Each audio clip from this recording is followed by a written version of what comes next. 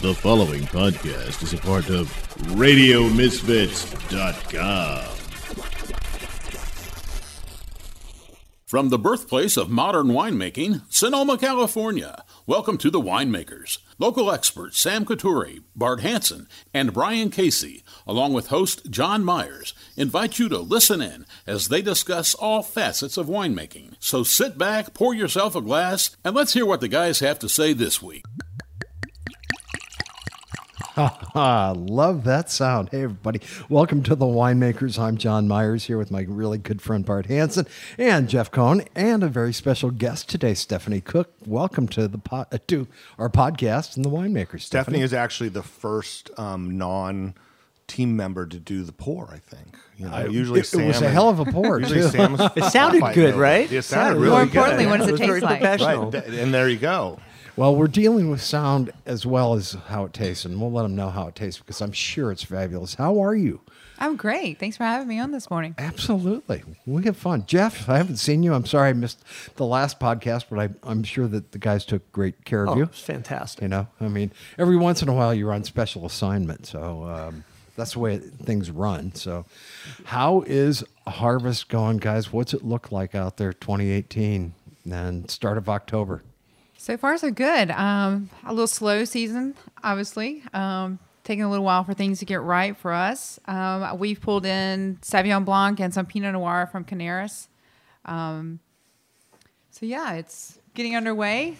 Yep, same thing with me. We've pulled in our Chenin Blanc from up in Mendocino County. It is officially fermenting today, so that's nice. It's been It's good for you. 6 days or so. You're going to get going. You're going to make Brian Casey very happy. Right, exactly. Your number one fan. And Zinfandel came in on Saturday, and it's just sitting nice and cold and waiting for that to start warming up and kick it off. So. And I'm the jealous one because I have nothing. Right. I have nothing yet. It's What funny. do you mean, nothing yet? I have nothing. I have the Valdez Zinfandel, and Yeah. that's still going. But Right. but other than that, everything else is down the road. This is one of those things we've talked about before. It's like one of the hardest decisions there is to make, and the most important is when do you say, okay, let's pick a vineyard or pick a block. And Sam said before, it's like, or maybe Phil was something about, and then you don't want to second guess yourself. You can't because you've already made that commitment and you go, right? That's true. It's true. When it tastes right, that's when you make. That's exactly it's right. all in the Yeah. vineyard. When it tastes right and it's right in your gut, that's when you pick it. And it really seems like I don't even check sugars until I just decide that it's what it is. Like, we're going to pick it tomorrow. Let's see what it's at. Because there's always enough sugar, it seems, at least with the varieties I've been working with, before it tastes good, right? It's always That's true. the hurry up and wait. You get sugar accumulation, but without any flavor. And that's what you wait for. And right, when the birds attack... But that's not when this year, you know right? it's Not sweet. this Well, no, year. not This this year. year. This Right. year. And Stephanie's bringing in rock piles in today. I am. So I think she's probably loving the fact that she has the flavors and the sugars at the same time. Absolutely. That's awesome. Well, it's been cool, but we've had sun, but you haven't gotten the degree days that you need, the heat, right? Sure. Yeah. Well, the next couple of days we're going to get the heat. So it seems that Yesterday way. you should have done a lot, and it's cooling off a little today, but tomorrow it's supposed to be back in the 90s, I think. Somebody said something about a little rain at the end of the week. But then I checked another site and it's just cloudy. So I only saw it on one site. So watch this. So Stephanie, your label is called Wonderment. Sorry, John.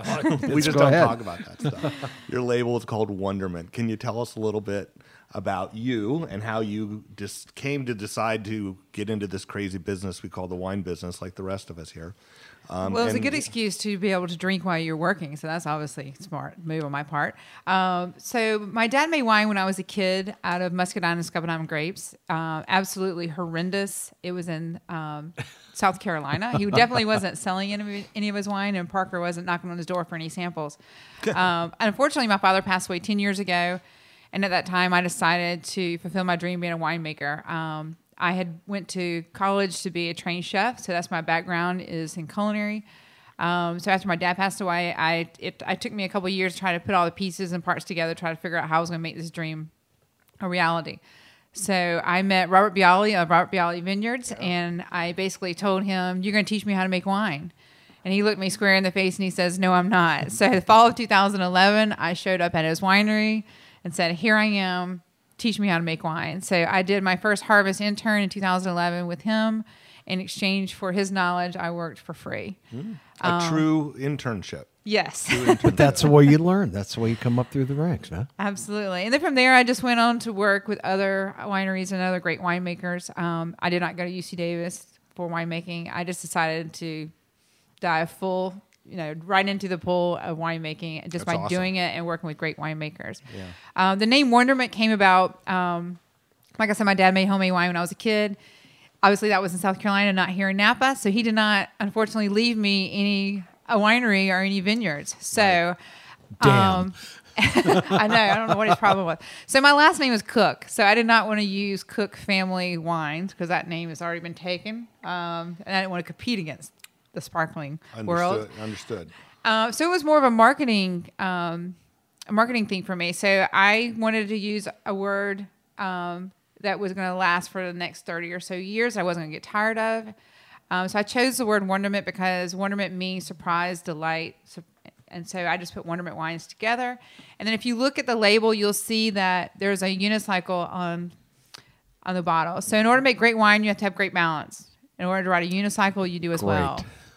So that's where it all came about. So the question is do you ride a unicorn? I don't ride a unicorn or a unicycle. I'd like to see her ride the unicorn. That would be quite interesting. Do we edit this, right? First we have to find the unicorn. Do you ride a unicycle? I do not, no. I was actually in a mountain bike race one time over in Napa at the college that's up on the hill.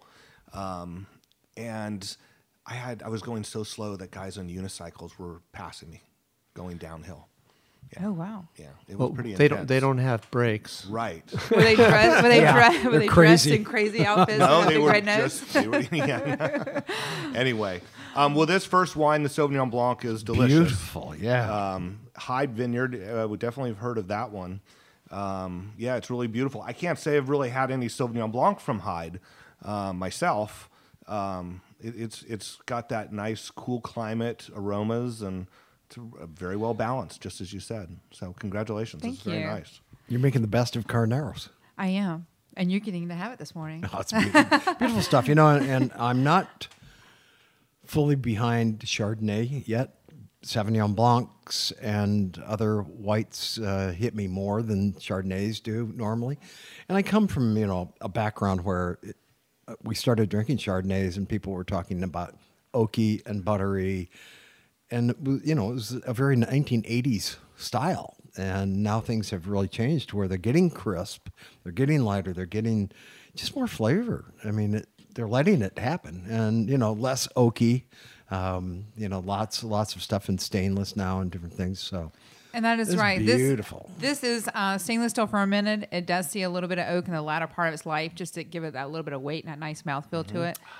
I used 2 different yeast strands, and then at the end, I'd put them all together and mix them. So, and how many cases is this? Obviously, it depends on the year.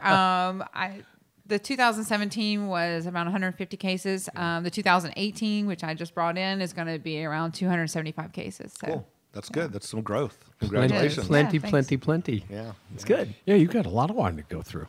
We do. We've had people on who do what? I think our lowest is 1,000 cases, 500.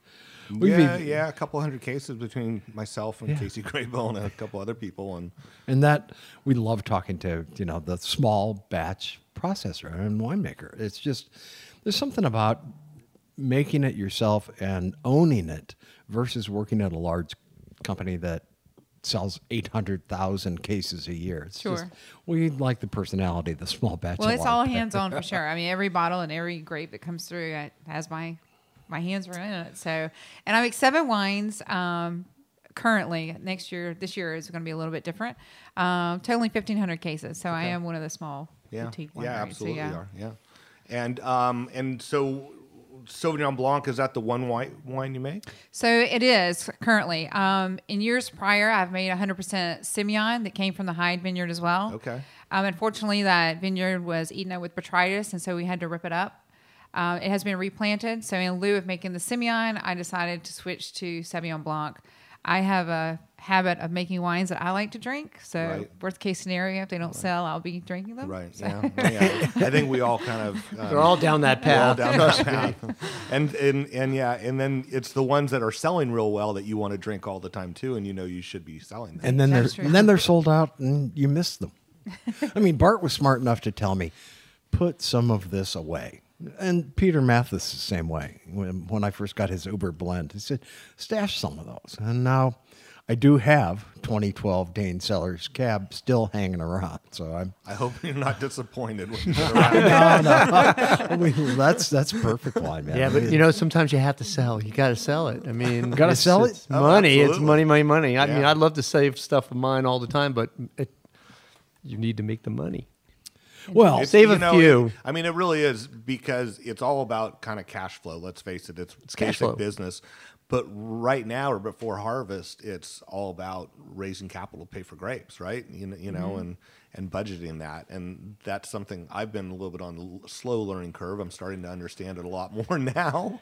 But I was in the vineyard a while back with Hardy Wallace, and he was saying that they do one big release, and they do it in July, or their biggest one is in July for shipping in October. And he said it's all about raising money for grapes, and so it's nice to know everybody's kind of in the same boat there, or at least. And Jeff, Yeah, we are. And Jeff, I can't keep wine. I mean, I get wine, I drink the wine.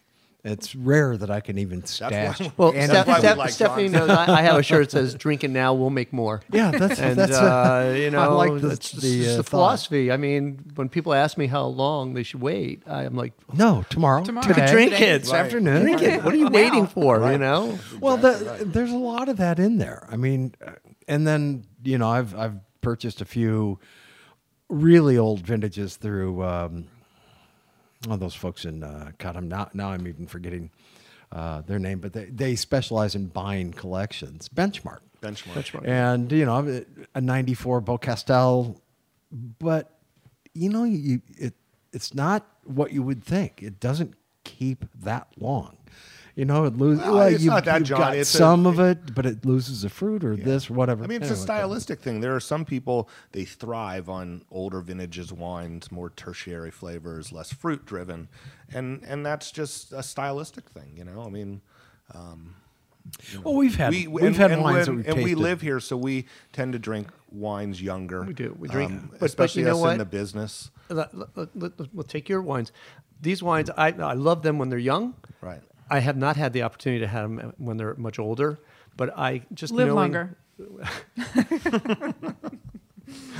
But I'm sure one day I will. I hope, and live longer. Trust me. And I think her wines are of the style that will really age gracefully, and just build on the secondary and tertiary. Well, let's try flavors. something. So, Let's try the next one. Well, by the way, I had to make comment that is Sauvignon Blanc's absolutely rocking, right? Beautiful, Yes. man. It's got such nice structure and mouthfeel. And I've been asking I for bottles, and I love never get them. I don't know. It's just Well, because she's selling them. I'm That's sure why. you can order them online. I I'm know. I'm on her website. There's an order section. So There is. nice website, by the way. See, I Thank brought you. her Who did some that? wine. A guy out of Charleston did it for me. Excellent. Well, he did a good job. So do Congratulations. you live in Charleston? I do. So full time in Charleston, South Carolina. Obviously, when it's not harvest, I come back out every 6 to 8 weeks just to taste through my wines, to top, to do all that fun stuff.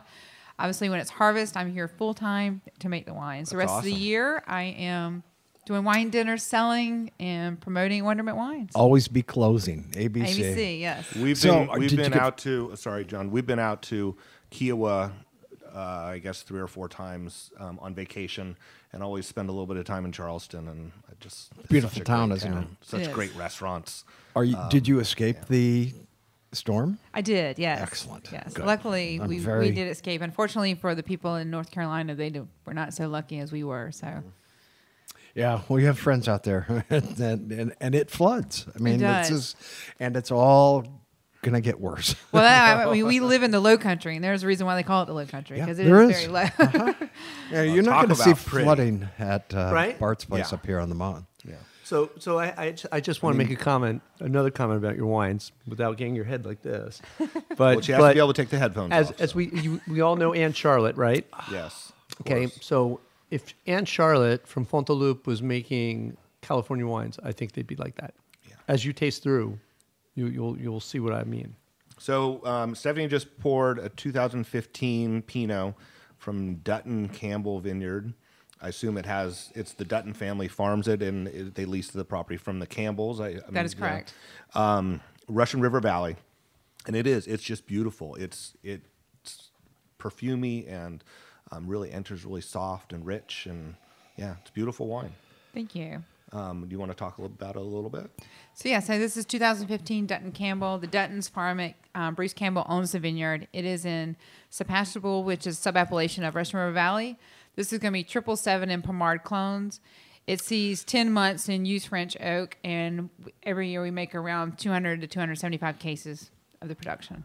No new barrels. Sorry, John. No. I keep doing that to you. Well, that's why I like it so much, because part of my problem with the Pinots that I've tasted recently from California, for me, they just have too much oak impact. And this is showing terroir.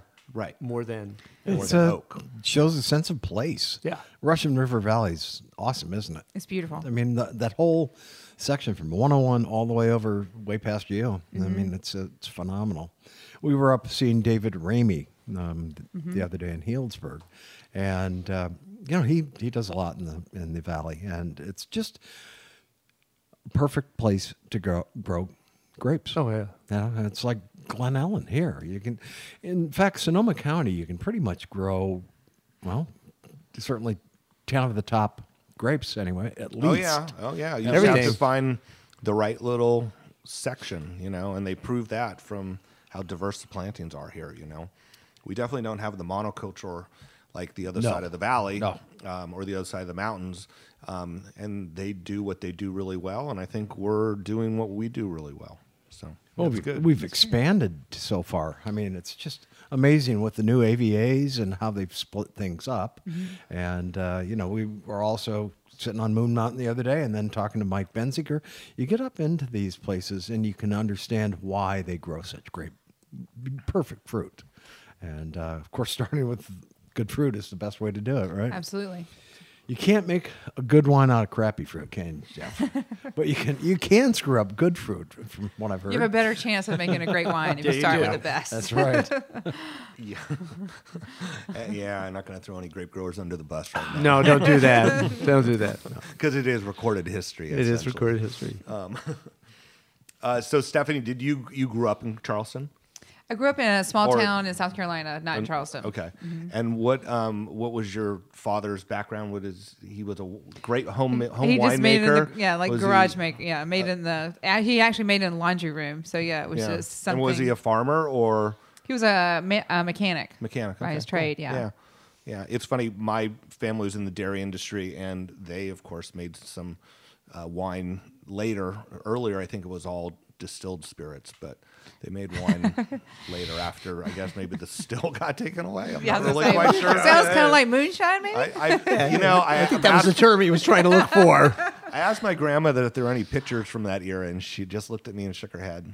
Just like, no, there was no pictures. No evidence. And now, no evidence. And now in Sonoma, it's back. I mean, they're making spirits like crazy. Yeah. Prohibition spirits. The Groths have been doing a phenomenal job of that. And it's amazing to kind of watch. I mean, I'm not a hard liquor drinker anymore. And, I'll stick to wine. But I like the entrepreneurship that they have. I mean, driving a whole new line of product out of Sonoma. It's perfect. So what is your favorite wine to drink, Stephanie? Of my own? No, just in general. What are some of your inspired wines? I know that Bialy probably is one. If you were asking him to make you, show you how to make wine, I'm sure none of them are Jeff Cohn's wines, because that's not why we hang out with him either. I drink a lot of Fela, Pinot Noir. I used to work at Spotswood and Stagland, so I have quite a collection of their wines as well. If I'm not drinking, love the Spotswood. One of my favorites. There's Sauvignon Blanc. Mary Airwood Sauvignon Blanc is is one of my favorites as well. When I was in the process of learning or trying to decide what type of Sauvignon Blanc I wanted to make, it was going to be between Spotswood and Mary Edwards, the stylistic way of how I wanted to make it. And I think I hit it on the head whenever I made it. It came out very well. I was very pleased with it. If I'm not drinking California, I'm drinking white Burgundy or red Burgundy. That's what I really enjoy. Good choice. Well. So yeah, that would be my choice. But there's a lot of great California wines, and I always tell people, because I make California, to drink California. Try to support us. Absolutely. Yeah. It's interesting. Sonoma town itself and the surrounding area has gotten very into a Rhone style because of Girl and the Fig and Sandra Bernstein, just doing Rhone style wines. So my palate has really changed a lot since I got into that. I mean, I was the cab drinker when I came out here. And Newton was one of my Spotswood, Newton, several Napa Valley vintners. Silver Oak was one for a while, sure. And John, I think you've said in the past, a lot of the reason why you drank wine were business lunches or business dinners. And I think that was very typical, especially being in Chicago. It's like, that's what you had. You had Cabernet. You had Cabernet. You had Dunhill Cabernet. Mountain was one of the big ones back then, too. So. Yeah. And so, yeah, it makes perfect sense. And you had the corporate card, I'm sure. So you were like, I mean, and you go when you go in these, when you go into, these steakhouses or wherever you are, those are your options. So you're with clients or you're with non. They expect you to just buy. pick a nice one. Right? Oh, yeah, exactly. absolutely. It's a Silver Oak type of meal. Or that's what happens. Right, yeah, I mean, we all know it. Yeah, or Camus, and wine wasn't as common. It wasn't as, we didn't drink it like we do then, like we do now. Just in my time, I've seen how much it's changed. Where they'll drink red wine or they'll drink a bottle of wine every night. Where it wasn't that way. My peers didn't drink wine. When I got into the wine business, they all gave me a hard time because I was 20 years old, 21 years old, and I was all of a sudden a wine snob, and I was just trying to figure it all out. Just trying to learn. Right? Did they want you to make beer? I mean, that's no, I pretty don't much even know. at that age. Yeah, exactly. But because you're not supposed to be sophisticated at that age, and not right. it's more refined palate. And technically, wine was sophisticated then, and I think it's become more common now, and people, drink it on a more regular basis. Now Thank they have goodness. a wine for every occasion. That's right. Sitting on your deck at night, afternoon, whatever you want at lunch. Go to the Girl and the Fig, have a Syrah with their steak frite, or their duck confit or whatever. But it's, Bart's right. I mean, it has expanded so much. Yeah. I'm just happy to live in Sonoma where I can take advantage of that. I mean, I used to be red only. In fact, there are some clubs that I joined where it was, don't send me anything white, And now I'm really into the Sauvignon Blancs, the Chenin Blancs, even some great Chardonnays are coming out. Very happy with what I'm seeing. I think part of that is that we start with whites a lot of times because they're a little bit easier initially for us to understand. Then we get into reds and we get into more complex reds, and then all of a sudden we start tasting some whites, and the whites that we try are of a different caliber than when we started off with. Yep. And then all of a sudden you're going, wow, it's eye-opening. How did this Grenache Blanc get so good? I mean, like if you went back, if we tasted that Sauvignon Blanc towards the end of this tasting, at the end of this tasting, you would pick up things that you didn't even pick up at the beginning. What is it that happens between the time you start a bottle and you finish that makes it taste so much better at the end of the bottle? Oh, the alcohol in between. Well, that has a lot to do with it. Yes. Yes. But it opens up when it opens up, it changes. Serve it a little warm. It's like when you bottle a wine as well. After you first bottle it, it goes to kind of like a little lull, and then after a while, it starts plateauing, and then it goes to another lull, like kind of like that bell curve kind of thing. The same thing happens whenever you actually pour one. It starts evolving. It does the same thing. You have a beautiful label on a very sophisticated looking bottle. Thank you. It's very nice. Heavy glass. Thank you. And people do think about that. They think about the design of the glass. They look at it and say, oh, that's a cool bottle. Look at that. How different that is. And what's the one on the end that you're Yeah. The see? Petit Syrah, yeah. Yeah, there you go. And you put it in a completely different shape. What do they call that versus the standard? Well, it has a longer neck on it, so I guess it's typically a. Is there a it's a style? burgundy bottle. Okay. So the square-shouldered ones are different variations of Bordeaux bottles, and the other ones are burgundy bottles. Bart, I got to interrupt. Yep. I don't call this burgundy. It's a Rhone style bottle. Oh, okay. It's Rhone shape. Okay. It's amazing. It looks like a burgundy bottle. It looks nothing like a burgundy bottle now that I look at it. That's right. It's a Right. it's a But Rhone Jeff, bottle. It definitely has a little more attitude. That's for sure. I have seen Yeah. people pick up a bottle of Now I have wine to and go go, look at God, my own." how heavy this is. It must be really good. Yeah. Bingo. You know, I mean, Well, the other trick with that is that you go to pour it and you always think there's wine in it. And it's empty. And you're amazed it's empty, so you got to like, go open "Damn." another one. Right. So the next wine is a Zinfandel, and I think if I remember right, this is how the two of you were introduced, correct? I met Someone you want at to tell Zap. that story? Yes. I met you at Zap. Yeah. I'll let her tell this story.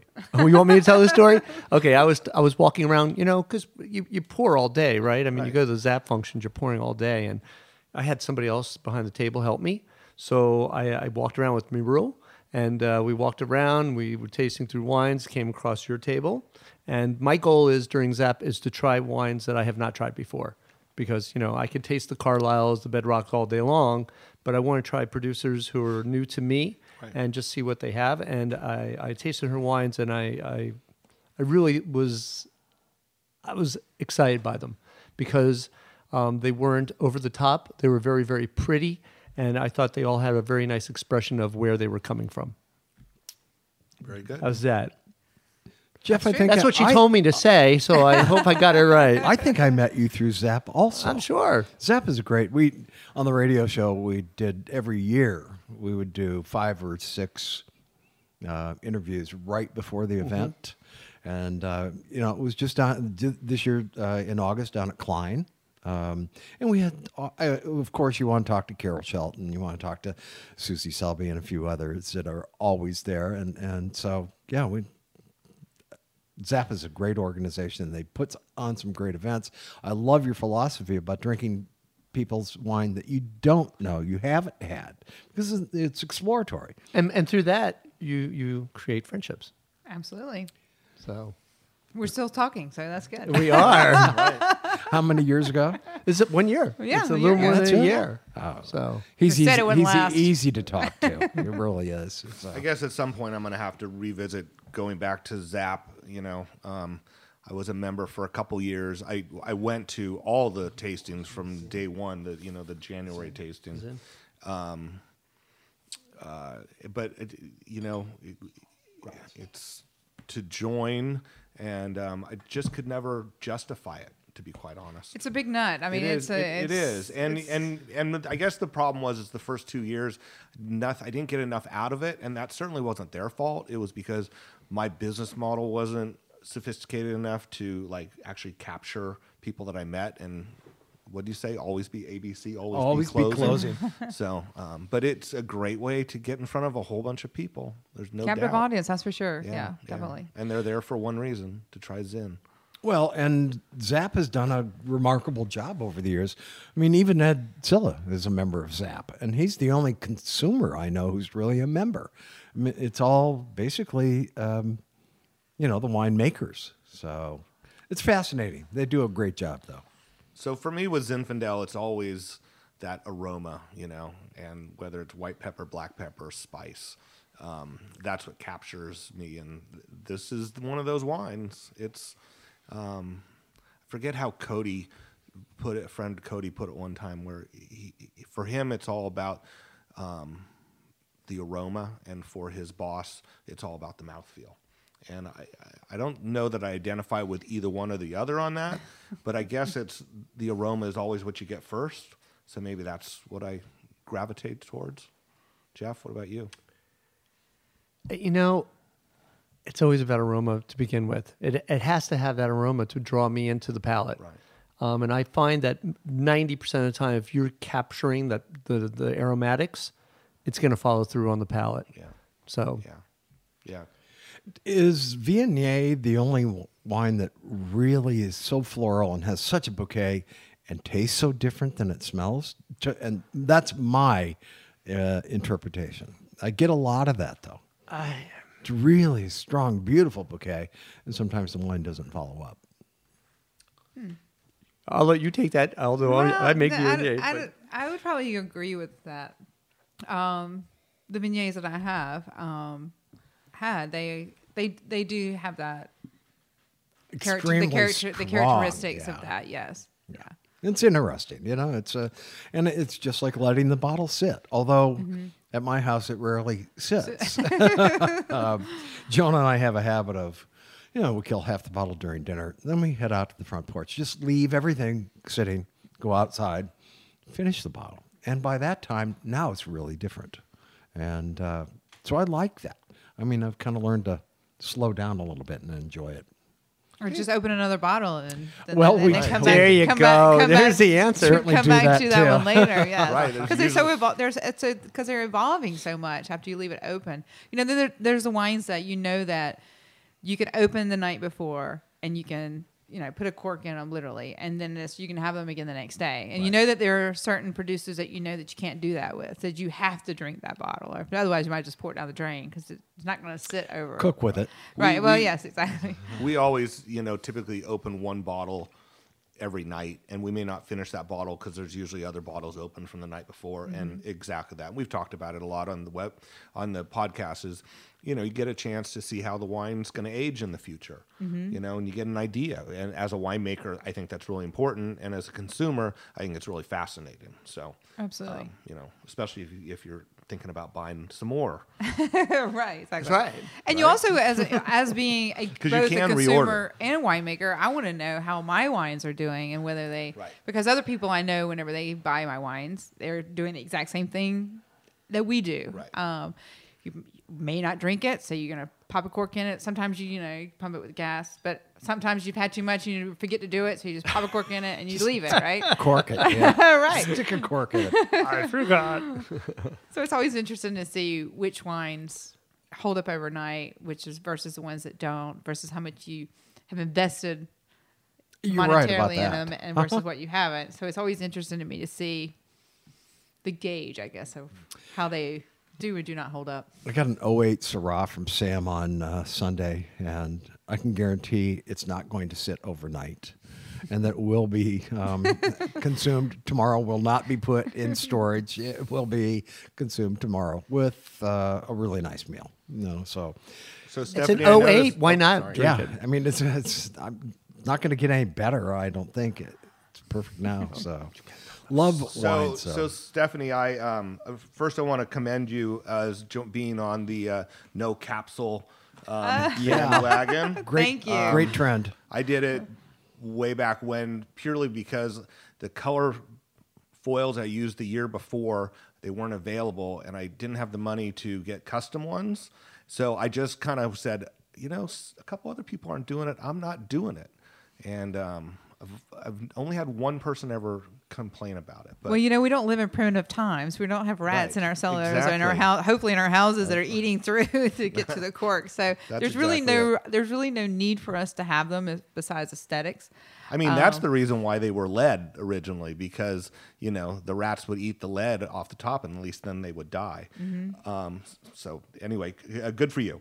And I just noticed that you had a saying on the side of one of your corks, and now that I look at all the corks, they all have different sayings, and I got to hear the story behind this.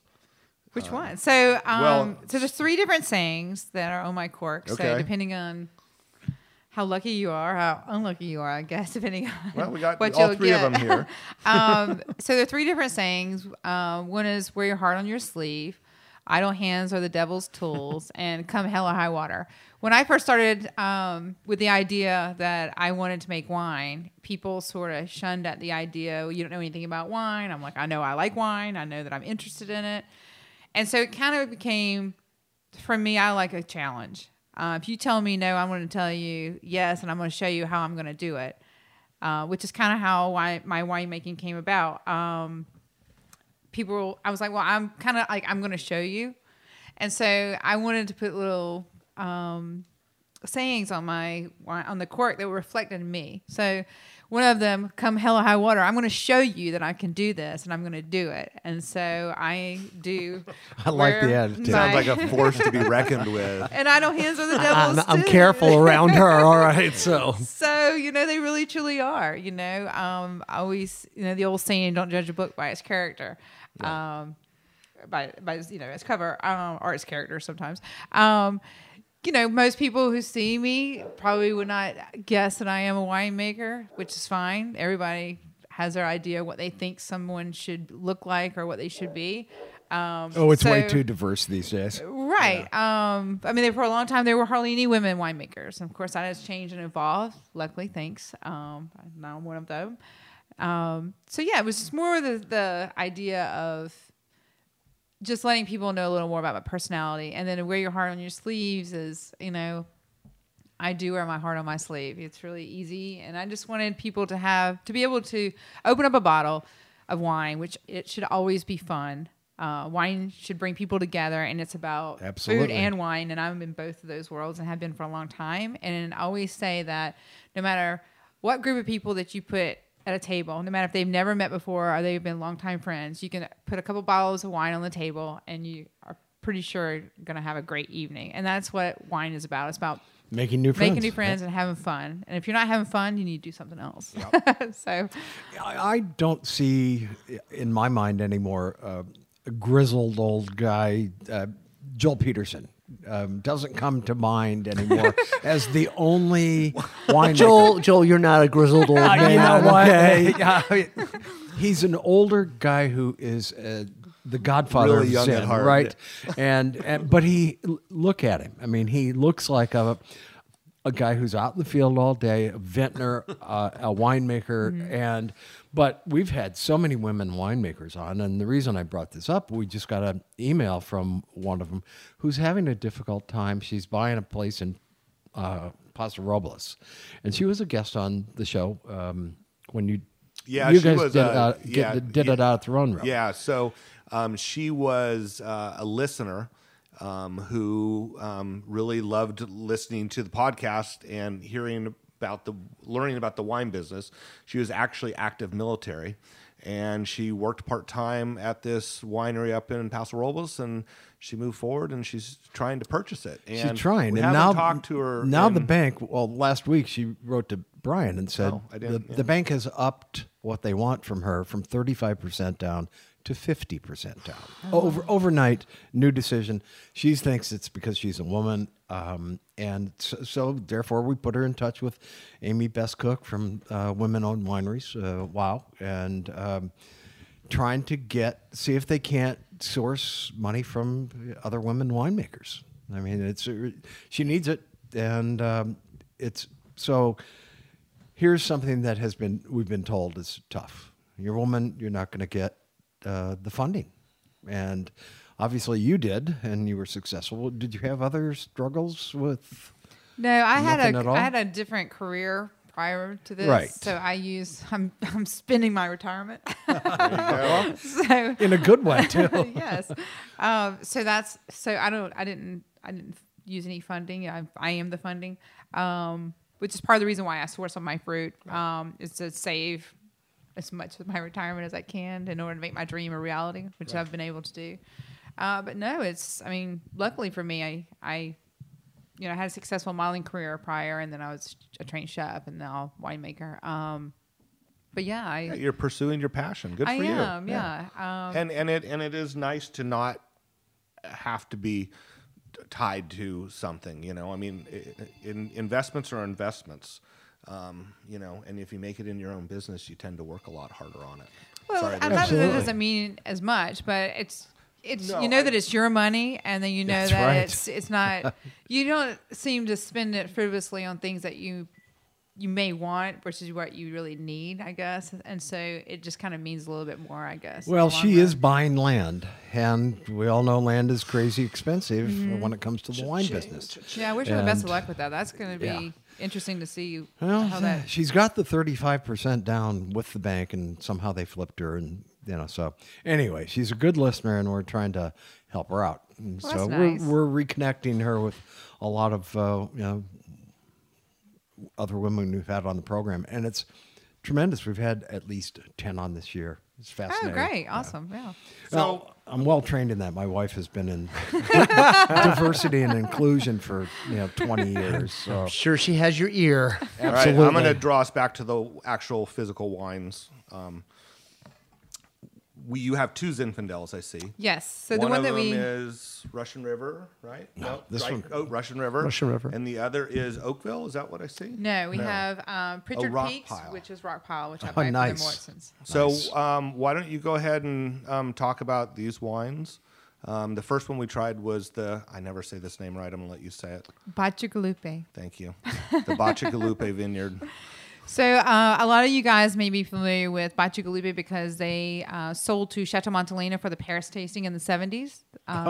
Yes. So that was Chardonnay, and of course this is going to be Zinfandel. But that is what I think kind of sort of got Bacigalupe on the map, so to speak, early on. So they've been farming for a very long time. This vineyard is situated on West Side Road in Russian River Valley. It's head trained. The vines themselves are old vines, so they date back from, I guess, from the early 1950s. Mm-hmm. I love this vineyard. I love the wine that I make out of it because it's very feminine. It's very pretty. Nice lilac, lavender bouquet on the nose. It's just, to me, a beautiful example of what Zinfandel can be without being, a sucker punch as some Zinfandels can. Right. We're all in agreement about that. So 15 months in used French oak. All of the wines that I make see used French oak only. And the reason I do that, again, I like to make wines that I like to drink, but it's also about being able to show off the vineyard and the terroir and, what's going on in the vineyard. I think that you shouldn't be masking the wine with putting a lot of oak on them, because then it sort of defeats the purpose of what we work so hard for all year long in the vineyard, and by you not being able to let the fruit be on the forefront instead of, obviously, if you're using a lot of oak, there's going to be a lot of oak instead of the fruit. Right.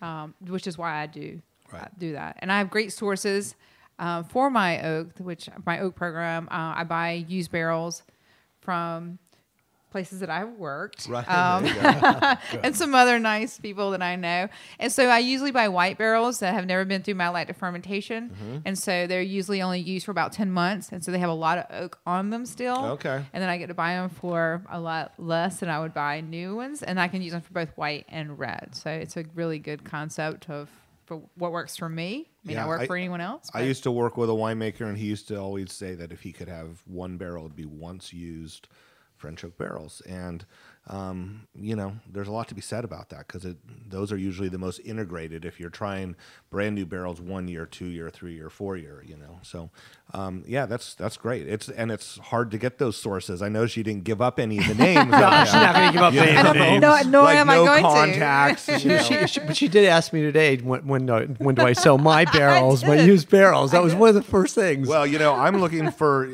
some used large format, Jeff. You know any about and what was my comment about the large formats? They don't go They don't away go very very far. often. Yeah. Help a brother out, man. Come on. Well, finding sources like that, it's tough. Everybody wants them. There's two things you don't do. You don't poach your friends' vineyards Never. or anybody's vineyards. Never. Period. And you keep your friends close so that way they can help you out and you can help them out. This is a small community we work in, even though it keeps getting bigger and bigger. But in this day and age, everybody knows everybody's business and what's going on. And I mean that in a positive. People know more about me than I know about myself. It's just scary. Yeah. I didn't even know I was there. Right. But I supposedly I was. Jeff, you got a great persona going, man. Don't ever change. Don't ever change. I love it. So let's try the other Zin, because I'm sure it's going to be a lesson in terroir and sourcing. So I'm going to be honest. I think this was the Zin that I tried. This is the Zin that I liked at Zap. I think you were making this at that point. I think this was I've it. been making this for a long time. So I sourced the fruit from the Mortsons. So Clay worked, when I worked at Kenwood, we bought a lot of fruit from the Mortsons. And Clay did his first internship with me when he was fresh out of Oregon. And then he went on and became a salesperson for Kenwood for a number of years before they started their own brand. So yeah, they have some beautiful vineyards, and you probably deal with his brother more than I Clay? do. Well, over the years I've dealt with all of them. Now I'm dealing more with Cam. Right. He seems to be doing more, I guess, with dealing with the people that they, source who source the fruit from them. Grower relations. Exactly. This is beautiful. So, right on top of, right at the end of Dry Creek Road, right on top of Lake Sonoma, for you guys who are not familiar where Rockpile is situated. This comes from the Pritchard Peaks Vineyard. So it was planted. These are new plantings. So they were planted not that long ago. So they're probably 7 or 8 years old. So they're going to be trellis as well. Really high altitude, rocky soil, sits above the fog line. So you have has its own little microclimate up there. So it takes a long time for the fog to burn off during the course of the day.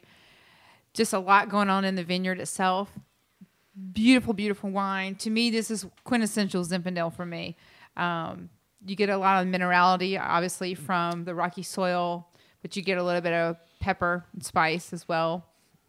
Same protocol as the Bacigalupe, 15 months, use French oak. So I make them all the same. Some years I'll add some whole clusters in there and that type of thing, just depending on. I like that. When I see the fruit come in, I'll make it. Jeff and I were talking about this earlier in the car about about the Rock Pile. Actually, we were talking about this particular vineyard. And that was one of my first questions. And he goes, "So Full are you going to clusters. add?" And I said, "Well, it depends.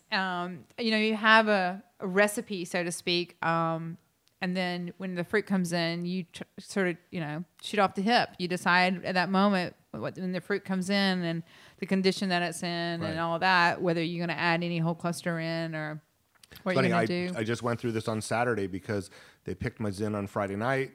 I was down there, at 6 to pick it up. Came in. I was going to put one of the 4 bins in the whole cluster and crush the others on top. I got about halfway through the first bin, and I went, "Nope, I think that's enough." And the guy working with me was like, "Okay, how come?" And I said, "I don't know. It just doesn't seem like It's a it gut needs instinct anymore." you have to have. Yeah. You have to have that sense of what the stems are like. Right. And what the fruit is like at that point. And whole the flavor cluster- profiles. Right. And whole cluster with Zinfandel is new for me. Yeah. And so, so I just took a soft look at it for this year. So I love that you're thoughtful that way. Or if you're going to put stems back in, you could just put stems back in, which is another whole, Right, whole right. another.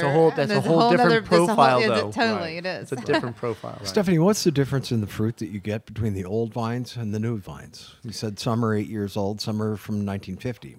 Well, obviously, the location of the vineyard is going to be the biggest because you have really high elevation and rocky soil coming from Right. Rock Pile. And then here's going to be a more cooler climate coming from Russian River Valley. And they're going to be old vines. Probably a very slight slope is where this is coming from. And the elevation here is just unbelievable. I mean, it's just... Rock Pile is very cool. Yeah. I mean, Jeff, I think it's interesting. Last time we tasted your wines, we had one of your Rock We Pile. had the Domaine de Shiraz. Domaine de Shiraz. But then we had the Syrah Yeah. from Russian River. Russian River. Yeah. Uncle the Zio's. Zeotoni. Zeotoni's. Zeotoni. Totally different, right? Totally different. Totally and, different. Not unlike the differences in these. I mean, absolutely. I mean, obviously two different varieties, but two different elevations. two different elevations. It's really sense interesting of to place. taste. But you know, it's for me with the rock pile, and I'm picky about my rock pile wines. I'm just I've been making rock pile since 1996, between Rosenblum and my own stuff, and when you taste the rock pile Zin, it has to, for me, it has to show that red soil, that rock pile mystique. And not only be fruit, but it has to be more about the earth, and that's what I want. And that's what this is what's being offered here. It definitely showcases the soil. This is a wine that you'd buy some and sit on for a little bit because this wine's going to live. And for what a was long my comment time. earlier? I think these wines, as elegant and pretty as they are now, are wines that are going to age really gracefully and be incredibly nice 10 years from now. Yeah, I mean the acid profile in the rock pile to me is something that's just going to make it, because that's going to stay there. It's going to get a little softer, but it's going to get a little softer, and the fruit is just going to be there still alive. And yeah, that's beautiful. Congratulations. It's really Thank you. excellent. Cheers. Jeff, I have a question for you. Why is it that I gravitate to the Casada, your Zen Casada? You love that pepper. You love that cooler climate. You know, I love it too. I mean, it's my favorite it's wine that you make. Well, so. thank you. It's definitely that cooler area. Being behind Pagani Ranch, Right. Right off of it's Highway set up 12 as a in Glen nest. Ellen. It's set up as a nest, so And all that's that what cool air falls Casada into it. means? No, Or that's is their it- last name. Okay. What is the vineyard name? Casada. Okay. All right. It's the Casada. Well, it's beautiful wine, and again, there it shows a sense of place. You know, and you're really achieving it, Stephanie. You've really nailed all the different vineyards and what it can really do. Thank you. So It really is a passion and a love. I mean, I love what I do. Obviously, how can you not love winemaking? Absolutely. Absolutely. But I literally am living the dream. So I'm glad that I love the wines that I'm producing. So you make your wines at a winery open in Napa Valley, but no tasting room. No, so I make the wines over at Laird Family Estate, which is where I use our custom crush facility. I do appointments, tastings by appointment only. There they have a facility. That's cool. Well, they let me use their facility. Yeah, that's awesome. Yeah. So I'm a one woman show. I do everything. So when you do a tasting, you get me. When you get to a wine dinner, you get me. Most people probably get tired of seeing me, but that's the what way you that it is. want. I mean, the vines want your feet in the field. Absolutely. And consumers want to meet who made the wine. Yeah, boots on the ground. Perfect. Boots on the ground. So, how do people get in touch with you, and how do they buy your wines? So you can go to wondermentwines.com. You can purchase wine on my website. We ship direct to consumer. We also have a wine club. So we have the Baby Shriner and the Shriner Up Club. So for the people who aren't quite Shriners yet, you can be part of the Baby Shriner, and the ones who are Shriners can be part of the Shriner Up Club. So yeah, and then I'm in all up and down the East Coast with the distributors. We're in 22 different markets. So we Excellent. just What buy what direct. percent You do a is lot of direct to consumer? ride-arounds then. I do, yes, yes. Love them and hate them, right? I don't mind. I really like to know who is buying my wine, and I would like for them to understand the process of how I make the wine and my story. So it's better for me to go and meet these people. So if they're trying to educate a consumer who wants to buy my wine, I would rather them know the real truth of how it all came about instead of hearing it from a salesperson who might get half the story right or a third of the story. So I don't really mind. No, I completely identify with you, because no one can tell your own story except you ultimately. And then the more you're with the people that are telling your story when you're not around, the more they're with you, they get to feel your passion and Absolutely. truly hear the story, as opposed to just what's on the website or what their sales manager told them and stuff. And then they understand more about the vineyards as well. So they understand where the fruit's coming from and how I'm making it. And, it's the whole package. So, yeah. You know what? That's the way it should be. You want to meet the people. You want to understand what it's all about. And, that's why, working with Bart is so interesting, because I got turned on to his wines just by having him on the show and befriending him and working with him, etc. Now I'm really into the Chenin Blanc. I'm really into the Zin. I'm really into his Cab. I love the Valeria, a nice Grenache blend. And I want to know where it comes from, and you can taste it. And, if you know the winemaker, that's even better if you've met them. And you do tastings in Napa, August or October? I do, yes. Mm-hmm. Okay. But obviously, that's what I'm here for, harvest. So I try to rearrange my schedule to accommodate my guests as much as I can, obviously. So, yeah. Well, we always want to let people know that they can simply go to your website and order wine. Absolutely. And it's beautiful. I mean, I could go to virtually every website of people we've had on and order wine. And you should. And now it would be 71. I can't do them all. Often and a lot often than you do. You have to choose your favorites. Look, you could join. You could join our wine clubs anytime you want. We're equal opportunity. I'll even hand deliver it to you. Right. There you go. Wow. Stephanie, I also tell people if you don't have room in your cellar, that I'll help you drink the wines. That's and right. then To we'll make room, restock right? it. Yes, of course. Exactly, right? Absolutely. So I see you also decided to make the second hardest wine in the wine business to sell, Petite Syrah, right? I mean, those of us that make Syrah, we know how that goes, and you picked Petite Syrah. I did, yes. Again, Robert Bialy, I can thank him for many things, I think. So for my Zen passion and for Petite Syrah. Look at the color on that wine. Oh, my goodness. So Deep ruby. I don't make cab. So everyone always says, so why don't you make a cab? Why don't you make a cab? I'm like, I don't need to make a cab. I make a Petite Syrah.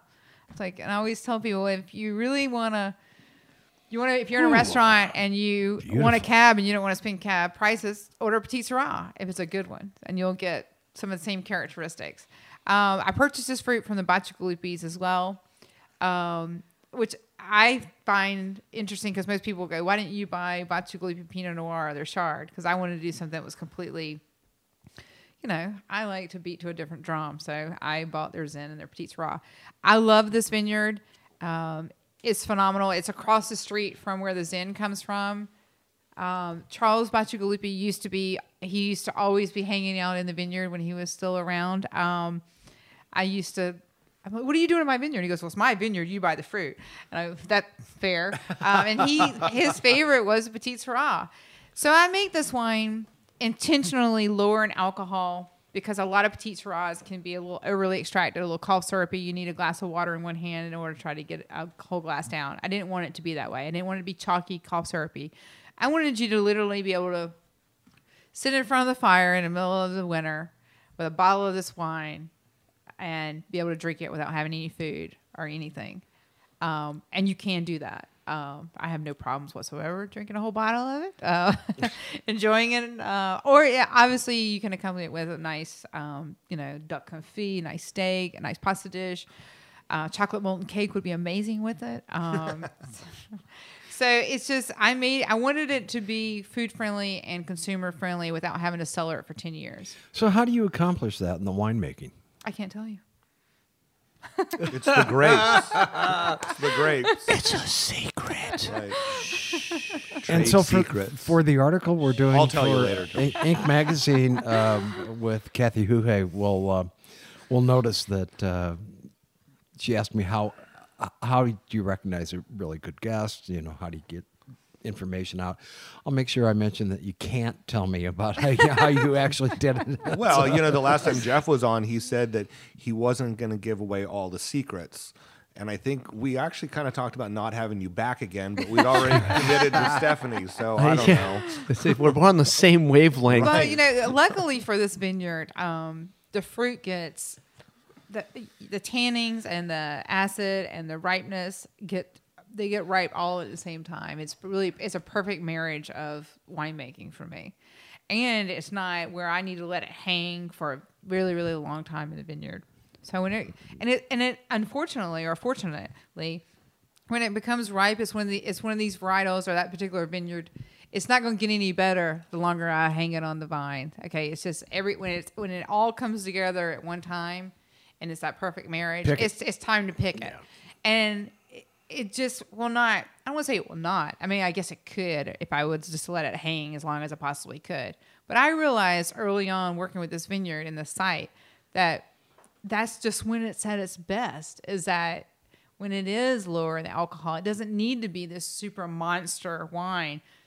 It's the vineyard telling me that that's what it's capable of doing, and I need to just accept that, and I'm fine with that. And it makes such a beautiful wine. Why should I try to get more out of it than what it needs? Because it's perfect just the way that it is. That's what she describes me too. Perfect just the way I am. Yeah. That's very nice for her. I always like to say, and some people roll their eyes at me, that I say Zinfandel is actually a very delicate grape. And it is. And it is. It is. And treated correctly, made correctly, right? You know? But the habit is always to, or the tradition, at least for me, coming up through Kenwood, we'd always put a little petite in the Zin. A little topper. And try to find that number, right? But petite can swamp Zin also and take away that delicate part of it. And just for the consumer, you want to have a fun tasting, get a bottle of, or a couple bottles each of the Zinfandels, and then buy a couple bottles of the Petite Syrah, and you can do a tasting and really see how different varieties, are in different terroirs. And then the Petite Syrah just shows how a variety grown on the same piece of property as one of the Zinfandels. And sometimes I think people think, oh, Zinfandel, Petite Syrah, they're so similar. And this proves that they are nothing at all. No, not at all. They are totally different beasts. So I want to tell. And that was meant to be a compliment. Well, I don't know thank if it came out quite right. It did. So all of the wines that I make are 100% varietal and 100% vineyard designate. So I don't do any blending. I did one blend of Bacigalupi. It was 75% Zinfandel, 25% Petite Syrah. It was just something that kind of happened, not intentional. So I have made one blend, but again, it wasn't intentional. And when I bottled it, I only bottled it in 3 liters and 5 liters because I didn't want it on the streets for the consumers to actually know that I actually made one, or so they would think that I was blending, because I don't blend. So that is one of the things that I think sets me apart, is because I want you to be able to distinctly know that this came from, it's 100% Zinfandel, 100% Petite Syrah from this vineyard. And obviously the growers that I buy my fruit from love me and love my wines enough that they're going to let me put their name on their name on my bottle. Right. So hopefully that speaks volumes for them and for me. And it's just something, everybody's got their niche of how they make their wine and what they're known for. And that's what I'm known for, is single vineyard designate wines. I like it. So, yeah. And you picked some really good ones. We've talked about this also in the past, how there's more and more vineyard designates all the time, and a lot of them you've never even heard of. And it's just because it's part of a marketing ploy to try to charge a little more money. I have a wine that I vineyard designated because I was trying to distinguish it, and it's not going to, it doesn't necessarily need what I think of being vineyard designated. It was a decision I made, and now I kind of question it. But these are all names that if you drink wine and you drink any of these varieties, you know these names. And these are all deservedly our vineyard designated wines because they're unique and of utmost highest quality. So I'm sure that you pay handsomely for these grapes also, and it's well spent. So. Well, thank you. Yeah. Bart, out of the people that we have talked to in the last year or so, how many are This is a test. pure 100%, and how many are blending wines? It's about 50-50, isn't it? I would say that most likely everybody makes at least a couple wines that are 100%. Right. But I don't know. I'd have to really look at the list. Who Everybody's does? kind of adding a little Casey, something Casey here. Graybill was there. 100%. I mean, I think it's very few. But you know what? That's not really anything more than just the winemaker's decision on Oh, absolutely. what they're going to do. Yeah. Jeff, what do you see? I mean, It's a mixed bag. I mean, I do blending. I do Yeah. blending because that's like Casada. That's the vineyard. I mean, you're not going to take it out. Certain vineyards, I think, I love them as 100% Zin. That Rinaldi that we had the other day. I mean, I couldn't even imagine that having a petite in it because I think it would take away. Right. So I agree with your statement, Stephanie, that sometimes petite is great, but sometimes it overpowers and it takes away from the perfume, the focus of what Zinfandel is all about. around the corner from your place at Three Sticks, Uh-huh. and they make the Castaneda field blend, and it's 30% white and 70% red. It's just a nice, beautiful blend.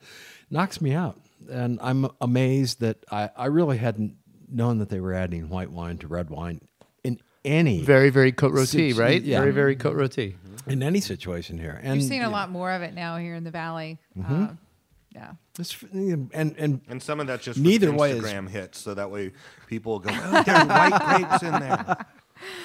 yeah. Now it's Whites going to and be blacks, interesting as to they go call back it. and taste I'm the telling Sauvignon you, Blanc. we're going to taste the Sauvignon Blanc because I'm going to tell you, for me, I love tasting whites last because I really think they explode. Like your first date. That's right. Like that first date. Thank you. You're such a good promoter of my own wines. And that's why I keep her around. Right? That's why Because she she's just a keeps good promoter. you around.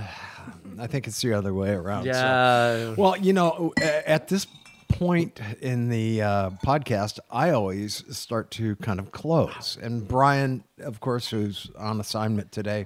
Brian and Sam are both on special assignment. Brian's doing some family stuff. Sam, I believe, Is they in the were field. picking some grapes. Yep. Yeah. Early started yesterday So at we're 6 sorry they a.m. weren't able to be here. They were both disappointed, but You have to have me back. right there you go. There you go. I talked her up, didn't I? I did. Perfect. Hey, look, that's who we are and what we want to do. We want to demystify wine. We are very casual. We're not all four sommeliers who are treating it so seriously that it's not entertaining. And it's the personality of the wine that makes it a good podcast in the first place, then the vineyard and the winemaker, and finally, that, Jeff. what we really like is the interaction. Smell it's just that? perfect. It becomes a total different experience for me, at least. At least that's how I feel. As nice as I thought it was at the beginning, now it's had a little more time of air, and it just I almost forgot. it blows up in the glass. It's incredible. Love it. Yeah, and it's slightly warmer, of course, also, so it's kind of showing, being a little more showy. I don't know if you want to. No, just Yeah, when pour it's it in. colder, it has, it can be it a little tends more to hold- closed. Yeah, Yeah. yeah, and now it's really showing really beautifully. I have my own homemade Yeah, I was rosé gonna say you here. have a rosé, yes. There's a- Just a tiny little bit in there. That's all So, okay. Stephanie, anything you want to talk about? Anything coming up that you're excited about? So I am making a rosé this year. Speaking of which, so I'm very excited about that. I've made some rosés in the past at some places that I've worked, but this would be my first rosé, so I'm very excited about that. Can't let that market go by. No, not at Too all. much of an opportunity, yeah. So it will be a rosé of Zen. The fruit is coming from Lake County. I make another Zinfandel, which comes from Lake County, which comes from the Kelsey Bench up there. Mm-hmm. And I'll be using some of the fruit from that vineyard as well to make the rosé. Damn, Jeff, you were right. All right. You were. It's very interesting to go back to the Sauvignon Blanc after drinking those deep reds. And the Petit Syrah just was the capper. I mean, that's just beautiful, dark violet, beautiful colors, and so deep. And this is so refreshing afterwards. It's so different. Awesome. you. It's awesome. Very interesting. I want you to please, since you are, so direct to consumer, let everybody know exactly how they can call you. Have a very interesting phone number that ends in Vino. So I saw. I do, yes. So you can get on my website at wondermentwines.com and you can purchase wine directly. We ship to pretty much anywhere in the United States. Obviously, if you're going to be in the Napa Valley area the next couple of weeks or during harvest, shoot me an email. I'd be happy to accommodate you for a tasting, and then you can call us. And it's Wonderment. And it is Wonderment. Wonderment. I always It's tell very people, easy. Have a Wonderment day. There you go. Why not? Wow. And so all your social media, I believe, is also Wonderment Wines also, It is correct? as well, yes. Okay. So, folks, you can follow along Stephanie's harvest this year. I know she posted a couple things here recently.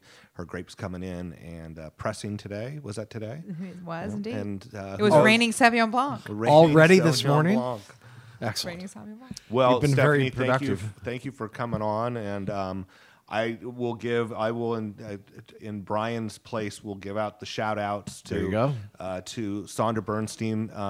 Last Friday, she had us down for Grenache Day celebration down at Sweet D. Always a great party. A whole bunch of local Grenache enthusiasts and Rhone enthusiasts there. We did capture a bunch of short interviews with people, but I think the later ones we're going to go ahead and listen to them before we just release them to the wild. We also had a nice visit with Randall Graham, so we're looking forward to sharing that podcast with That's going to be on this Friday, too. This Friday, yep. And Sam had an incredible party Sam on had- Sunday. It was just awesome. Yep. Jeff For had a tacos de Ron with the fig rig from Girl in the Fig, serving duck confit tacos. Yep. Delicious. Oh man, they were My petit sirah would be fabulous with absolutely that. beautiful. It would have been. Jeff, you got anything going on you want to plug or? Plug, I have nothing except I want some fruit to come in the door. That's all I'm asking is that my fruit would ripen already. Make good decisions. So Everything- what are you Yeah. thinking Make about good that? How? decisions. What's your time? But by frame? tasting room, please come to the tasting room. Your Absolutely. That's tasting all room I is so ask. cool. Yeah. It's a great tasting room, Right great downtown people. Sonoma, right across from the hallway from the Red Girl- Grape. Red Grape, man, Grape. that's it. Open 6 days a week.